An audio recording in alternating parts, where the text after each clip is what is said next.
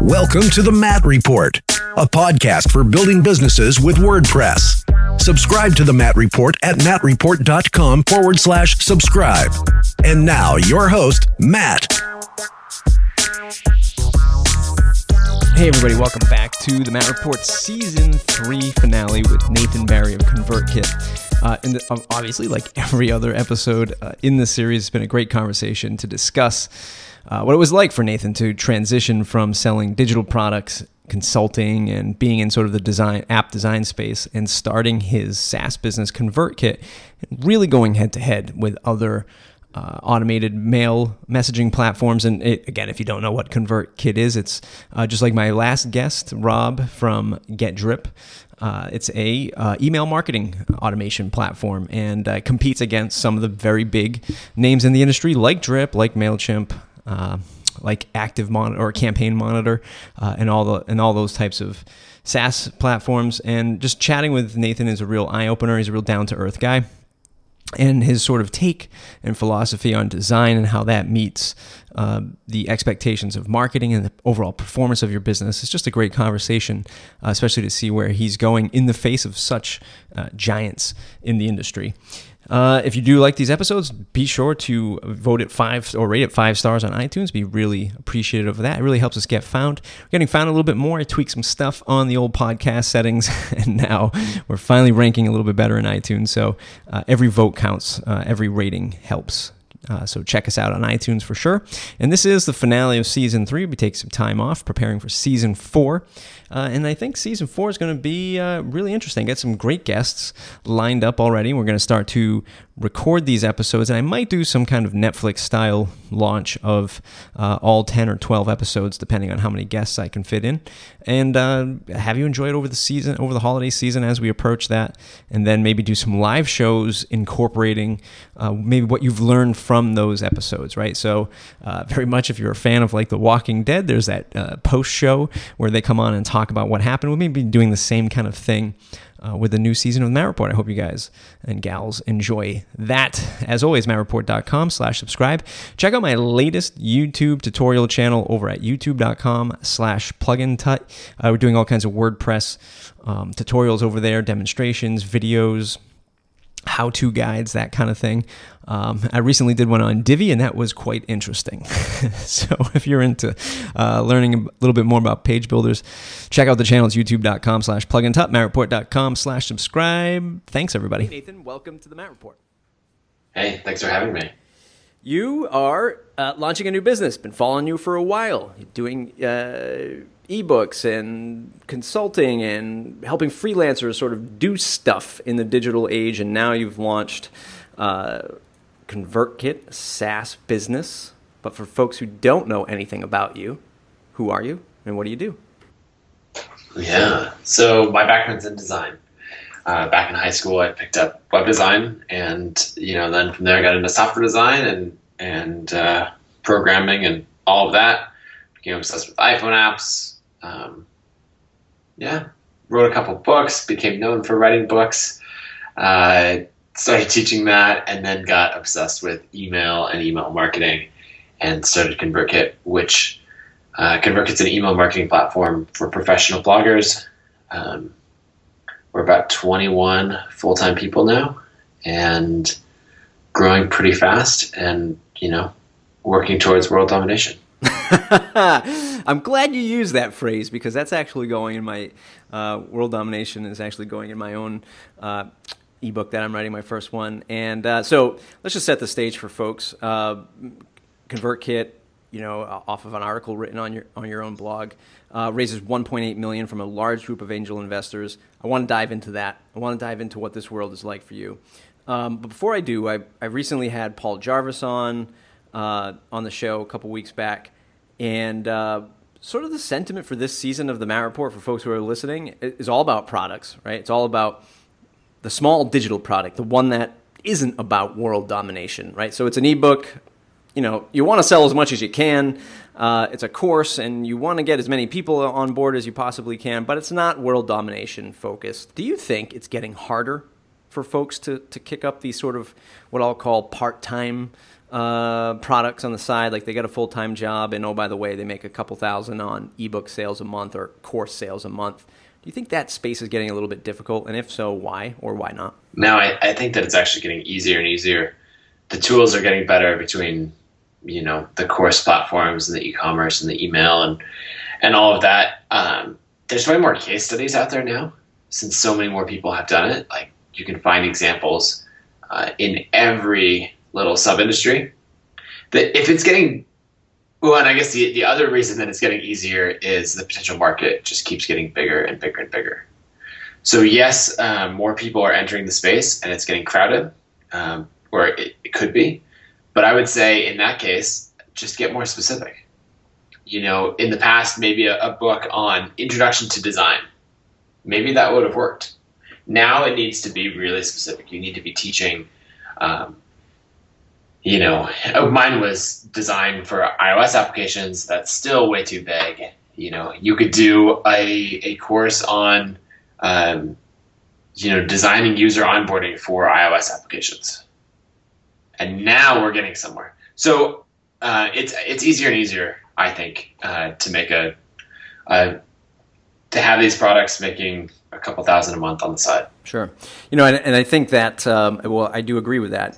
I feel like the particular challenge comes from the individual being able to do that, right? And by do that, I mean really focus in on that one specific vertical to become even more specific, because I think a lot of people are afraid to get that specific because they feel like, well, there's not enough opportunity. If I don't tell them I do everything and this course teaches you everything, then I'll never be able to sell it, right? Because I won't be able to find these niche people, which is, eventually what people find out is quite the opposite, because once you start with fine-tuning that marketing message and you do latch on to that group, you start to see the sales. In the WordPress world, more specifically for the folks that listen to this, I've seen, and a lot of folks have seen the trend of, hey, maybe 2 years ago, even 3 years ago, you could come out and say, I'm a WordPress developer, I'm a WordPress designer, and people would, throw money at you, right? And just say, fix my WordPress website for me. But I think now what we're seeing is a trend saying that, I'm a WordPress developer for professional bloggers. I'm a WordPress developer for the real estate industry. Any words of advice for the freelance, maybe developers or designers out there in the WordPress world from your perspective? Yeah, well, I've seen people focus very specifically on, like, I'm a WordPress developer for WooCommerce, or I'm a WordPress developer for Gravity Forms. There's someone, I believe her name is Naomi, that I met at a conference last year, and she does that for Gravity Forms. And by focusing on that niche, I think she's built really a great business. And so she's not generic anymore. We've hired a guy named Daniel Espinoza who's been doing some amazing work for us on our WordPress plugins, that kind of thing. But I believe he has a focus on WordPress development for WooCommerce, or at least that's his, one of his strengths. So I'd say focus on that particular tool, and then that community is there. They're asking questions. They're needing add-ons. And so then instead of saying, yeah, whatever WordPress problem you have, I can solve it, you say, no, I specialize in WooCommerce.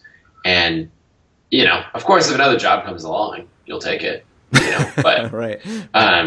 But have that focus. And then it's like, do I want to hire the generalist for my WooCommerce project, or the guy who says that, his core focus is WooCommerce? And right. That's an easy, obvious decision. Yeah, right. Let's get back to the world domination mantra. When you were doing just sort of the digital product, was that I'm sort of interested in learning your perspective from going from like why you started doing digital products, like maybe give us the backstory of like what you were doing before you get into digital products, and then like at what point did you say, you know what, digital products is not going to be world domination, but this SaaS product might be. Like, was it as clear cut as that? Sort of interested in learning sort of that story and that behind the scenes from you. Yeah, so I've always wanted to do products. Reading Hacker News, the 37 Signals blog, stuff from the guys at Woo Themes early on, all that kind of stuff. Any story about products or what an iPhone app launch had done, or anything like that. It was basically what I was obsessed with. And so from there, I just work on it on the side. And then I guess the first products that I did that made money, actually, I don't know that I've talked about this. I attempted to start a WordPress theme company. Welcome to the club. Yeah, exactly. Now, this was back when Brian Gardner had just come out with Revolution. Yep. 80 and Co. had just come out with the premium news theme. And I made a couple themes and then decided, you know what, this is way too crowded. There's not room for another player here. Which is crazy to say that far back, right? Yeah, exactly. Like premium WordPress themes have been around for like 8 months, maybe. Right. And I think that's the excuse that I gave, but really I probably wasn't willing to put in the time and effort in order to get that off the ground. Because I think we want to have this idea of like, oh, I'm going to create this product on the side and I'll work on it like an hour a night and, it'll come together. And that's just, in those early days, if you don't have an audience or a product or something like that, you're going to need to put in like 20 hours a week, probably minimum, on the side to pull this together. And so if you're not dedicating like an entire day on the weekend and, 2 or 3 hours every single night, or early in the morning or whatever, like you're not going to be able to pull it off. Right. And then you have to have a time horizon of probably 2 years, I think. If your time horizon is like, yeah, I'm going to get this out and see how it goes, and it's, a month or 2 months, like you're not going to get anywhere. So let's see. My transition to products was, I attempted to start a little hosting company, WordPress themes, and then the iPhone apps were the first one, like the first product that actually started to make some money. And by the time I quit my job, I was doing about $3,000 a month on the side from the iPhone apps. And then that never really got beyond the $3,000 a month. But about a year after quitting my job, I launched my first book, which was called the App Design Handbook, and that did $12,000 in revenue in the first day.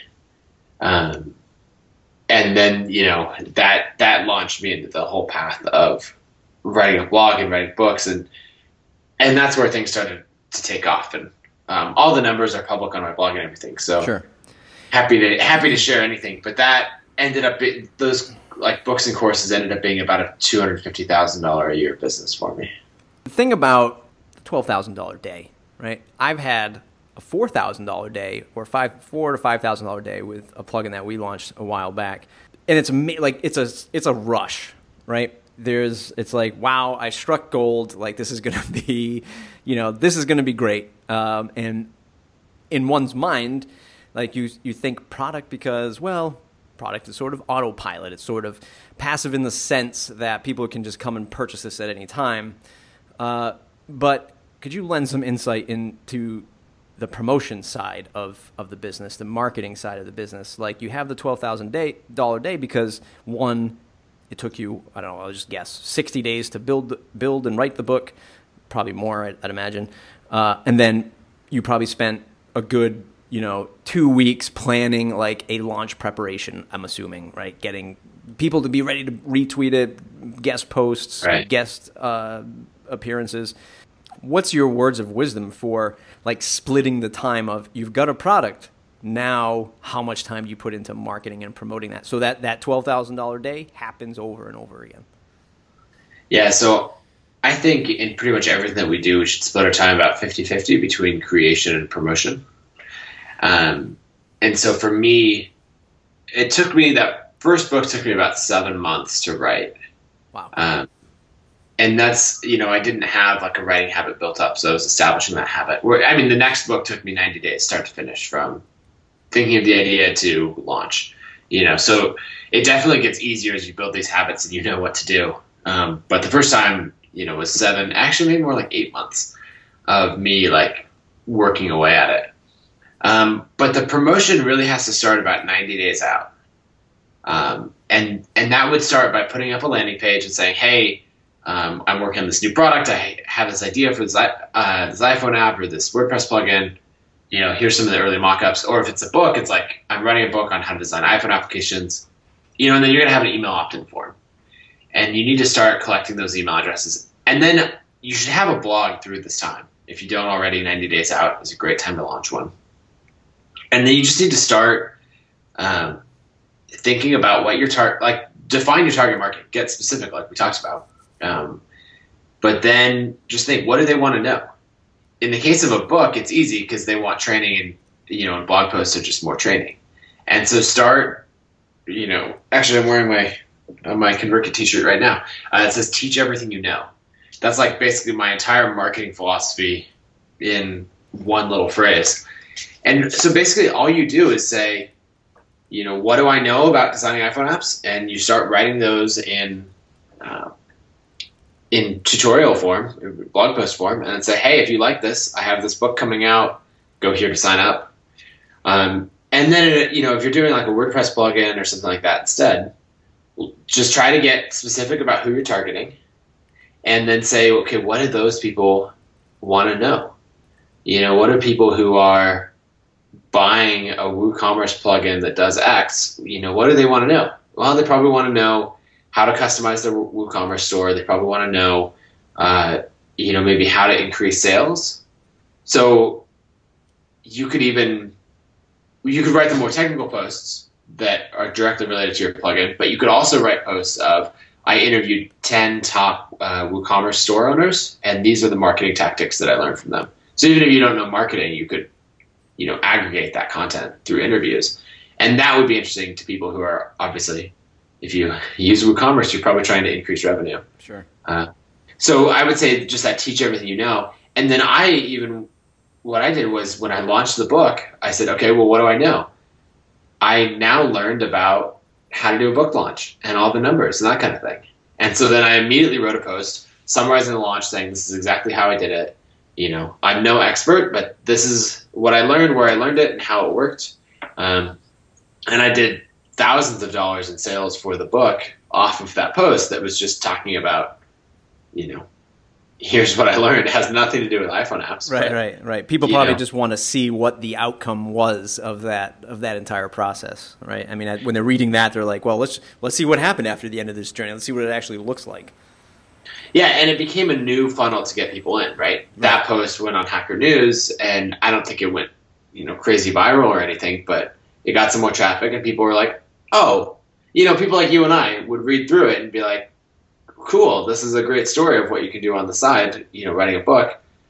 We're both technical people. We both might have an interest in iPhone apps, and so some of that spills over. Or it's like, so teach everything you know, just put it all out there. That's why even though, our customer base for ConvertKit, they're bloggers, they probably don't care about building a SaaS company, but there's some number of people, that read my blog that do, or that could be a fit for ConvertKit that do. And so, I write all those posts about,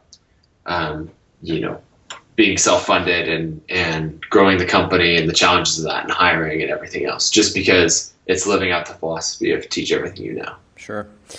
Well, I'm trying to remember how far back it's been since I've sort of been following you, and it probably was through Brian Castle is where I probably met your work. And I remember when I first discovered you, and I remember just sort of the artwork, the design. I mean, everything was sexy. It was just a great design on all the products. Is there a way for folks to, maybe, I hate to say it, but is there a way for them to buy good design? Or not even just in books, but maybe they have a SaaS company and they don't even know how to design a website. Is there an approach that you might tell people to find good designers for their work? Yeah, I mean, you can absolutely buy good design in the same way that you can buy good WordPress plugins and good developers and all of that.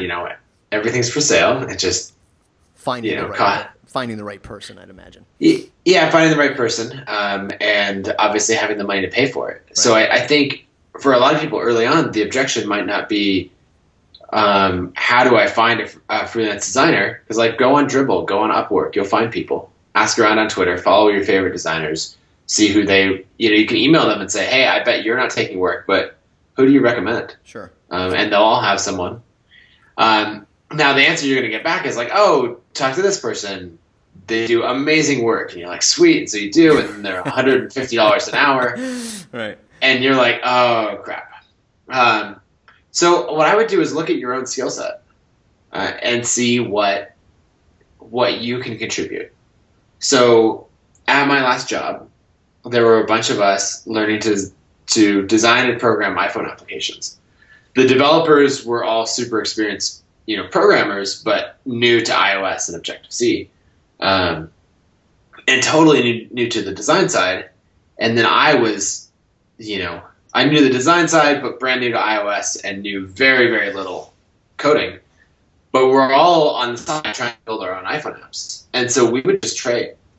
They would like consult with me and tell me all the places that, I could take these 50 lines of code and condense it down to 10 or 5. And then I would help them with the design side of things. And so look at what skill set you have and trade it, with other people. You may not get, the highest quality, but you'll learn along the way, and you might get it for free.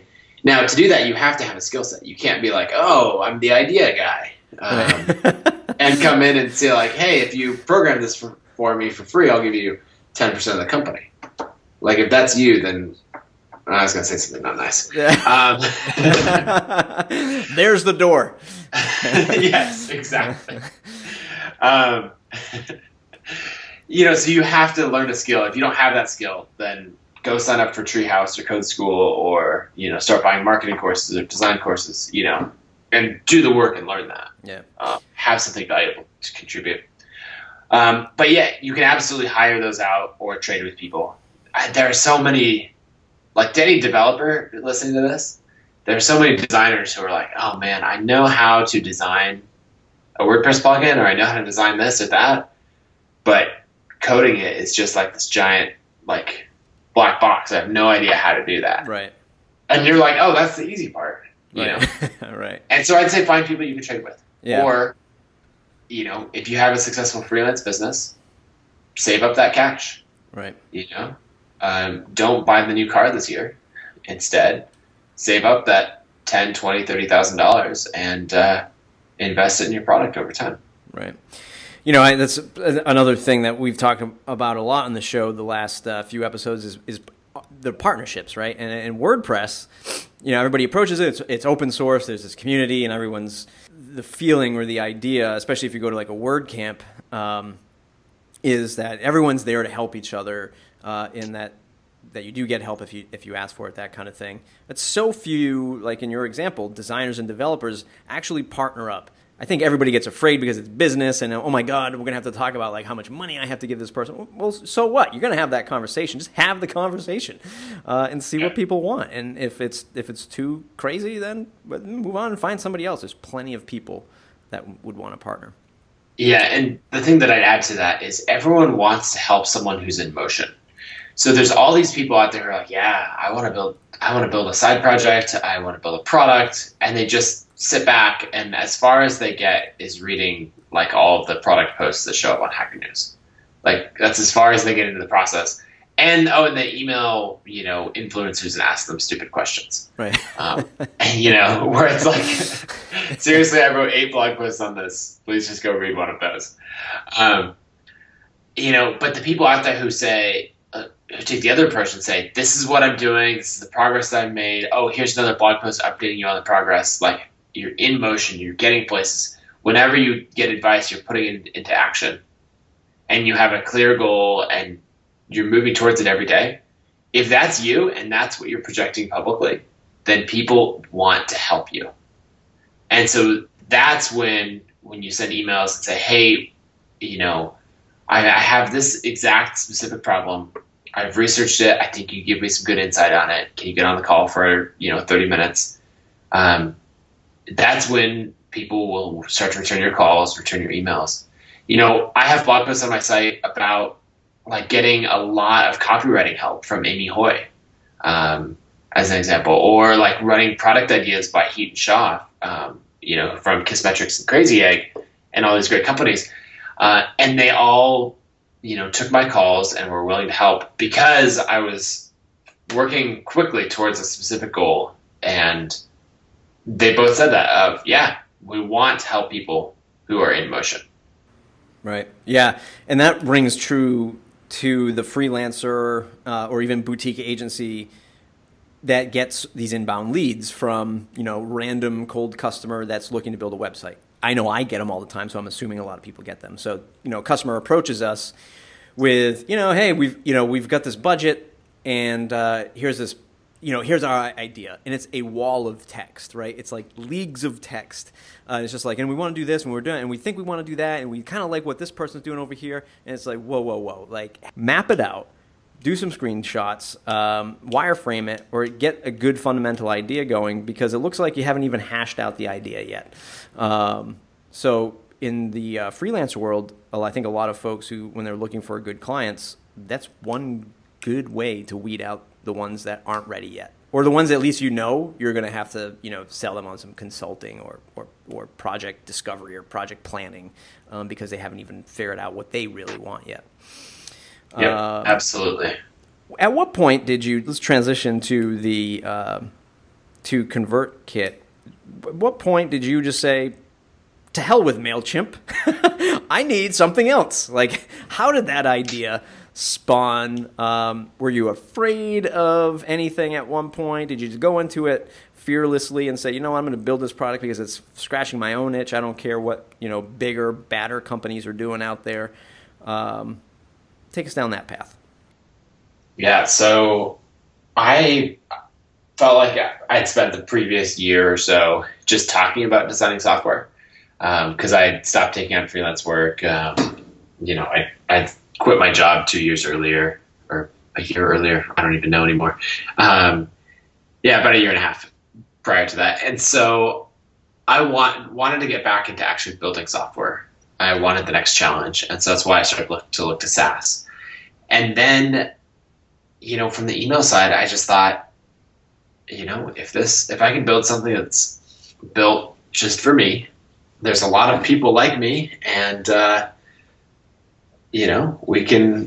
this can turn into something. And worst case, I use it and like 20 other people use it and it'll make a couple $1,000s of recurring revenue and that'll be just fine. Now the hope was to grow into something that was doing, maybe 50 or 70,000 a month in recurring revenue. But it's funny to look back on that now because that was honestly like the height of my aspirations.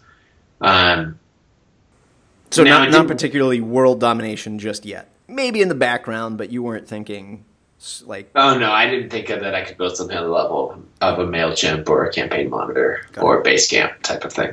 Got it. And now I say the world domination phrase. It's mostly joking. Right. I go to a conference every year called the World Domination. The goal for the company in the beginning was to get to like 50,000, or 70,000 a month in revenue. Because I was looking at a bunch of, relatively well-known bootstrap software companies, and that's the level that they were at. At least it seemed achievable. And so I didn't have this huge ambition, for world domination or, something like that from the early days because I didn't really know that it was possible. Right. Looking back, so from where you're at right now with, did you say 20, was it 22 people, 26 people? 21. 21. To give you some context around that, in the last episode that came out before this one comes out was with Rob Walling of Drip. And sort of his thing was, man, I just really wasn't ready for how fast things were going to scale. Not that he said he wasn't ready, but it was just definitely a roller coaster ride to have to continue to hire more people, find new talent, grow the business on the technical side. That was like sort of his big, wow, this SaaS thing really took off, which was good. I just wasn't really expecting for this kind of fast-paced growth. What about from your side? Anything that you have been sort of surprised with or maybe you weren't ready for in the beginning? Yeah, I think it'd be similar things. We didn't have rapid growth from the beginning. about 2 years into ConvertKit, we were doing $1,300 a month in revenue. And so that obviously wasn't rapid growth. But then in the last year and a half since then, we've absolutely hit rapid growth. So all of the numbers are public. You can find them at convertkit.baremetrics.com.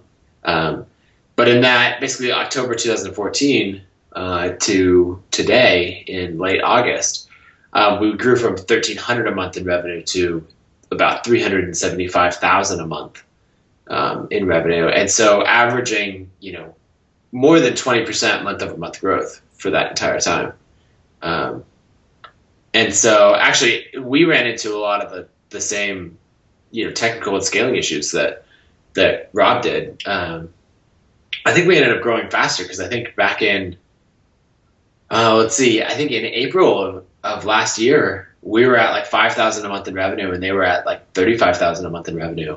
And I think fast forward a year later, we were, close to this time, I think we're more like, we're getting closer to double their size. So it's absolutely a problem. Rapid growth is hard. Getting to the,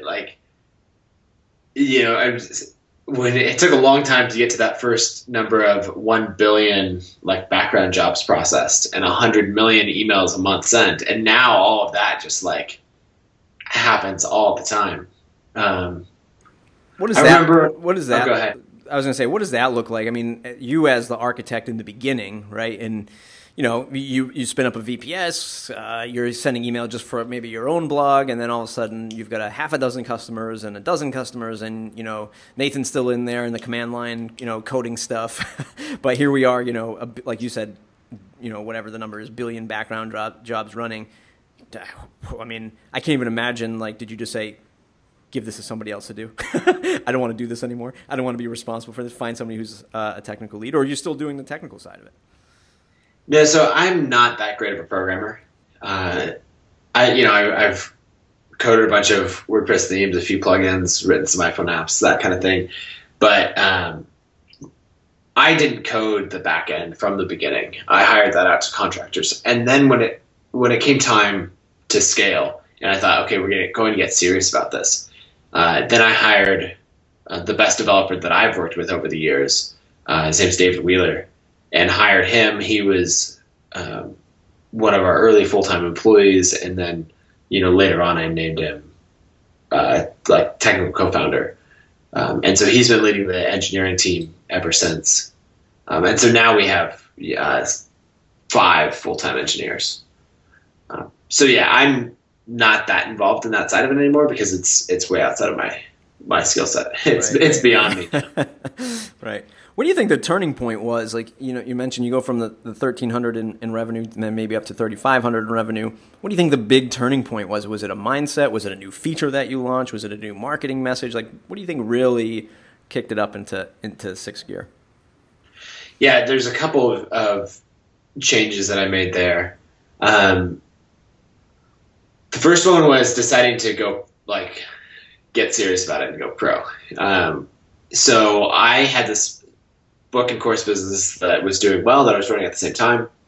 And I decided to effectively shut that down, stop working on it, put it on autopilot, let it coast into the ground, and focus 100% on ConvertKit, even though it was making basically no money at the time. The next thing was we picked a niche. So instead of being email marketing for people who have similar problems as Nathan and might like a similar tool, maybe. It changed to email marketing for authors, and we immediately got so much more traction. That ended up being the wrong niche, and so we later changed it to email marketing for professional bloggers. But just owning that niche and focusing on it was really, really powerful. And then I started direct sales. So instead of relying on content marketing, I worked on making every sale individually. And that's how we went from, 20 customers to 50 to a few hundred. And it was slow going at first so the October 2014, 1,300 a month in revenue. Then we got to 1,600 and 2,000, and then April 2015 was 5,000 a month in revenue. So it didn't take off in a crazy way right from the beginning. But that kind of compounded, and we just kept putting up, bigger and bigger monthly growth. Two things I want to pull out from that is, number one, making that decision from sort of saying, I'm going to sunset my traditional digital product business. That's a funny word, traditional. Yeah. Digital. It's like now that's a good traditional thing. It's just like digital products.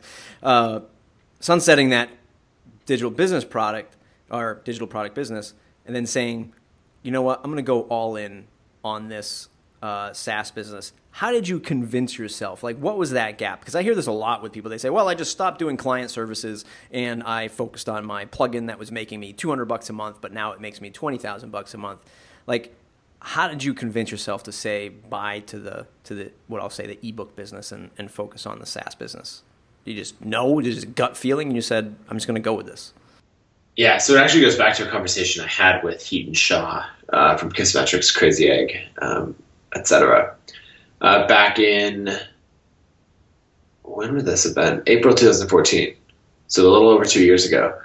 And we're at a conference and walking back from dinner, and he just said, Nathan, I think you should shut down ConvertKit.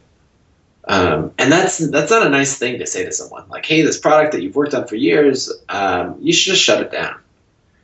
And, and so he kind of let me sit with that as he continues. Like, you've been working on this. You've been putting a lot of time and effort into it. It's not working. It's not growing. You'll be successful at something. You have been successful in most courses. Right.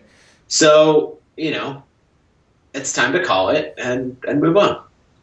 And he let me sit with that as we walked for a couple more blocks. And then he said, or you can give it the time, money, and attention it deserves and build it into something real.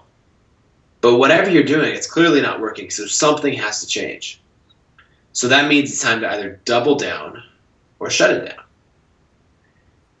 And so I always joke that I did, what everyone does when they hear really great advice, and that's that I waited 6 months to take any kind of action whatsoever. And so, fast forward to October 2014, revenue is at its lowest point, basically since launch. It's no longer even covering its basic costs. And so then I had to decide what to do. And, the shutdown or double down. And so I summed it up with two questions. The first was, do I still want this? Like, do I still want to run a software company as much as I did the day that I started? Because we have all this initial excitement. It's like, yeah, let's do this. I can't wait. And do I still feel that enthusiasm? Do I still want it? Because if not, then the answer is super obvious. Just shut it down. There's lots of great things to work on. There's no reason to continue working on something just because you spent the last 2 years working on it. But the answer to that question was, yeah, I absolutely wanted to be the CEO of a software company. I wanted the new challenge. I wanted to make this work. I was so excited about the idea. So, based on that, I don't know. I needed to keep working on it. The second question was, have I given ConvertKit every possible chance to succeed? Because if yes, then clearly my motivation and my energy is not enough to make this work. If I've given it every possible chance to succeed and we're at $1,300 a month in revenue, then it's time to shut it down. But if the answer is no, and which for me it was no, I'd been working on the side, I'd been averaging 5 to 10 hours a week on it, that kind of thing. Well, then there's a huge disconnect between me saying, yeah, I want this, versus my actions. And so looking at that, I thought, okay, I really, really want this, but I haven't been giving it every possible chance to succeed. So before I shut it down, I need to truly give it my best effort. Otherwise, I'm always going to be wondering, could I have made that work? So based on that little framework, I decided to double down on ConvertKit. So if that meant, the things we talked about earlier, but also investing all of my savings into it. So put $50,000 into the company. Didn't take didn't really make it much of any money for about a year and a half. Like personally, because everything just got reinvested in the company. In the end, like the end result is that it went amazing. The middle result is that I went completely broke. Right. I remember that conversation. I don't know if it was actually on Rob's podcast that you talked about that, but I remember, the story of you either talking to your wife about that, if I'm correct, saying like, I'm going to invest all of this money, and it was, and she supported you on the idea of doing that. Yeah, exactly. And so it ended up that basically by June of the next year, we were at $10,000 a month in revenue, still losing a bit of money each month, and had burned through all of our savings. And, I was joking, like, I used to have a Wealthfront account. And so we basically spent all of that money just to live on and to run the company. But by August, we were just barely profitable. And then, fast forward to now, and we do a little over $100,000 a month in profit. And so, what does the other thing you had mentioned is, when you decided to focus on it and sort of double down on it, you started, and by the way, I love the concept of, it's not even really a concept, it's just a fact, is when somebody sits back and looks at their product and they say, have I given this enough chance, right? Have I really, truly given this enough chance? And I see this, I'm guilty of it. You're guilty of it. Everyone's guilty of it. Is you start building something, you start doing something for 6 months, a year, 2 years, and then you're like, this isn't really working out. But we don't take a step back and say, have I given it my all? Have I just chased shiny objects around, as so many of us do, because it's so easy? So that's awesome that you're able to recognize that, identify it, and take action with it. But you said something else. So you said, I started doing direct sales. What did that look like? Just, one example, was it literally picking up the phone and calling people? Was it, sort of scraping the web and finding people that would be an ideal fit for the product and just using their contact form? What did that look like, doing some outbound sales to get people signed up? Yeah, so it started with my existing network. And that was, looking through the bloggers I was friends with, readers of my blog, all that kind of thing. People I talked to who I knew, might vaguely be interested or might be a good fit. And, I'd go from email and then try to get those people on the phone and then, find out what their problems were, what their frustrations were, and all of that, and then see if ConvertKit could be a fit. Then from there, I started making lists in two different ways. So one, I would do it based on the industry or the niche. So we already had email marketing for professional bloggers as a niche. So now I can start to look at, at those successful blogs. And then on the other side, so with that, I should say that we narrowed it down a lot more. So instead of just professional bloggers, we can narrow it down and say, okay, let me get a list of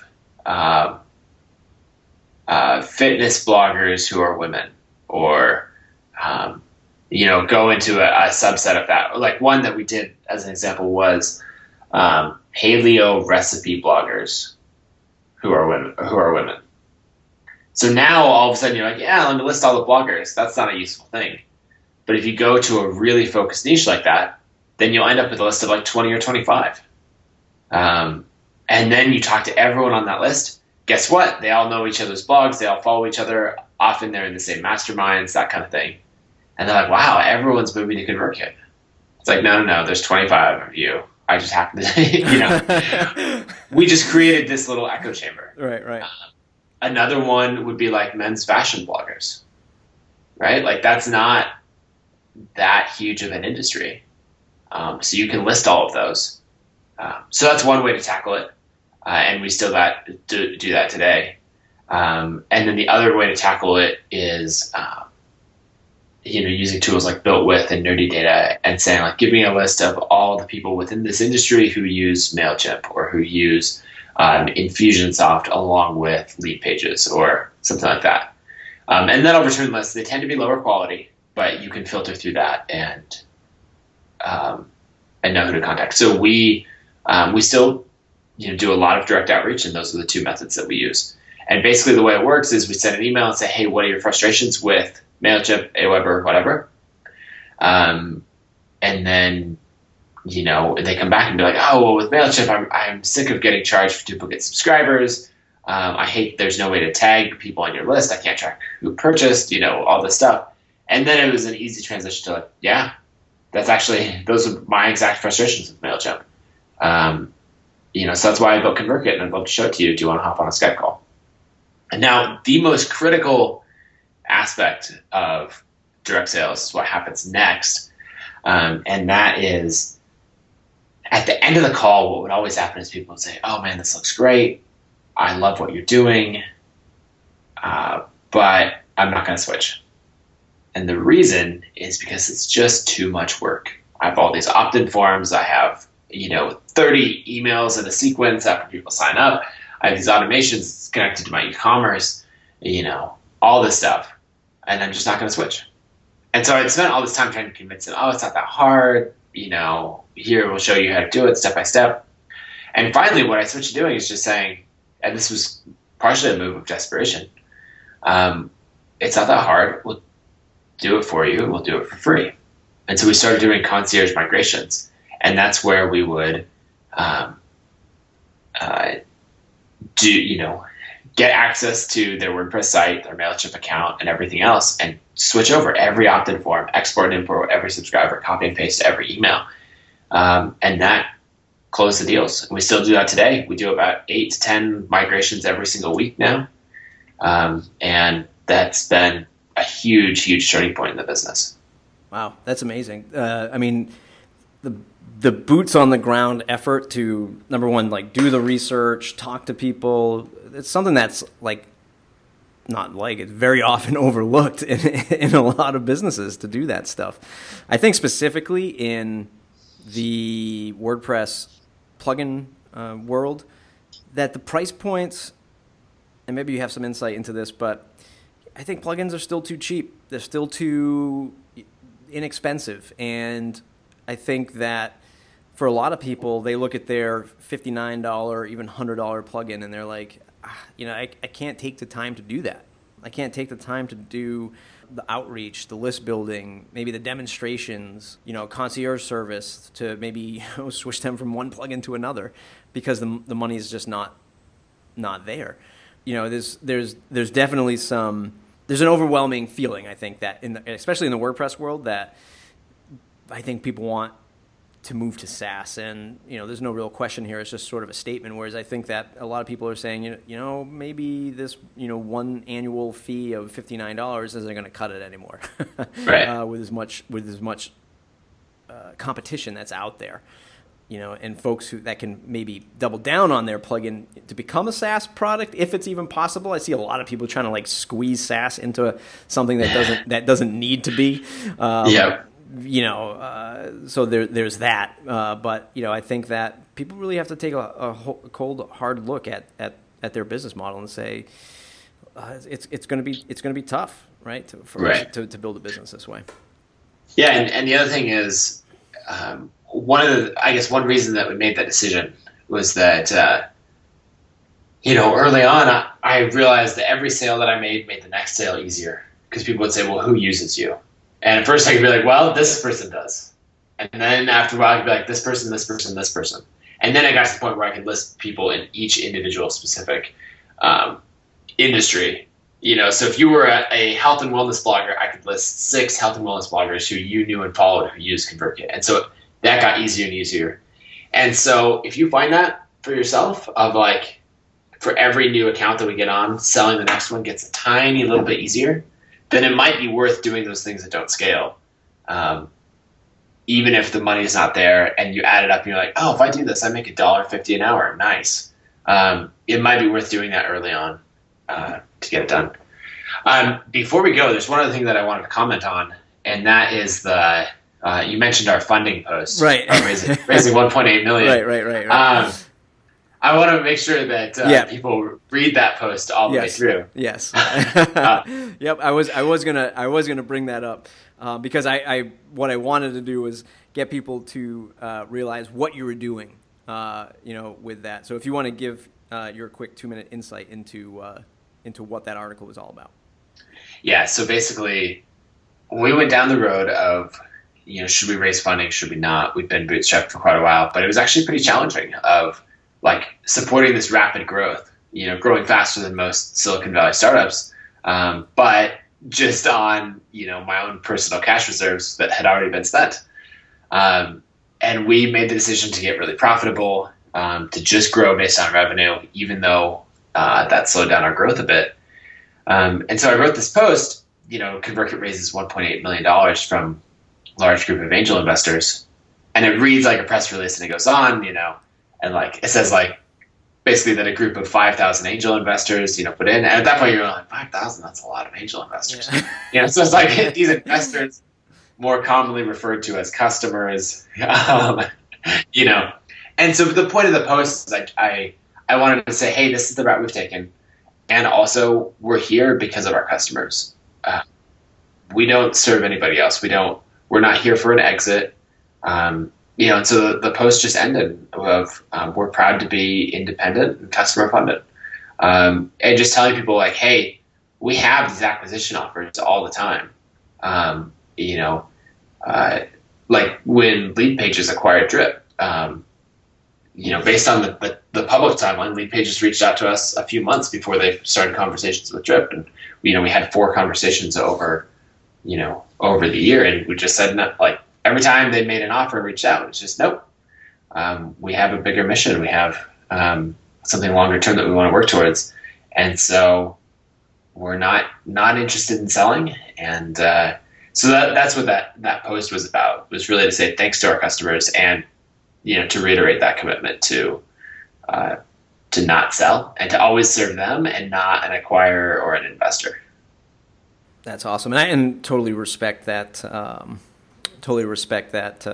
Initiative and just the culture of that, right? Because it was in the world of the traditional VC stuff and angel investing, you see all this and you see people moving at such a rapid pace that it just becomes this sort of no-faced entity anymore. There's no real feeling in the company. When they start taking on millions and then multiple rounds and all this stuff, you sort of just lose sight of what it was all about. So I do totally respect that. Of course, until you have dinner with Hiten Shah again, and he's like, I think you should get funding. You know what you should do? Shut it down. Or take $5 million in investment. That's right. Nathan, it's been an amazing episode. Thanks for sharing all your insights. Where can folks find you on the web to say thanks? You can find me on Twitter, just at Nathan Barry. Barry spelled Barry. Sometimes I write stuff on my blog, which is nathanbarry.com. And then, of course, everything I do is at convertkit.com. That's everything that we focus on now. That's awesome. Everybody else, mattreport.com/subscribe. Join the mailing list. #1 way to stay connected. And if you do enjoy this episode, leave us a 5-star review in iTunes. Just search for WordPress Podcast. You'll find it there. Until next time, everybody, thanks for listening.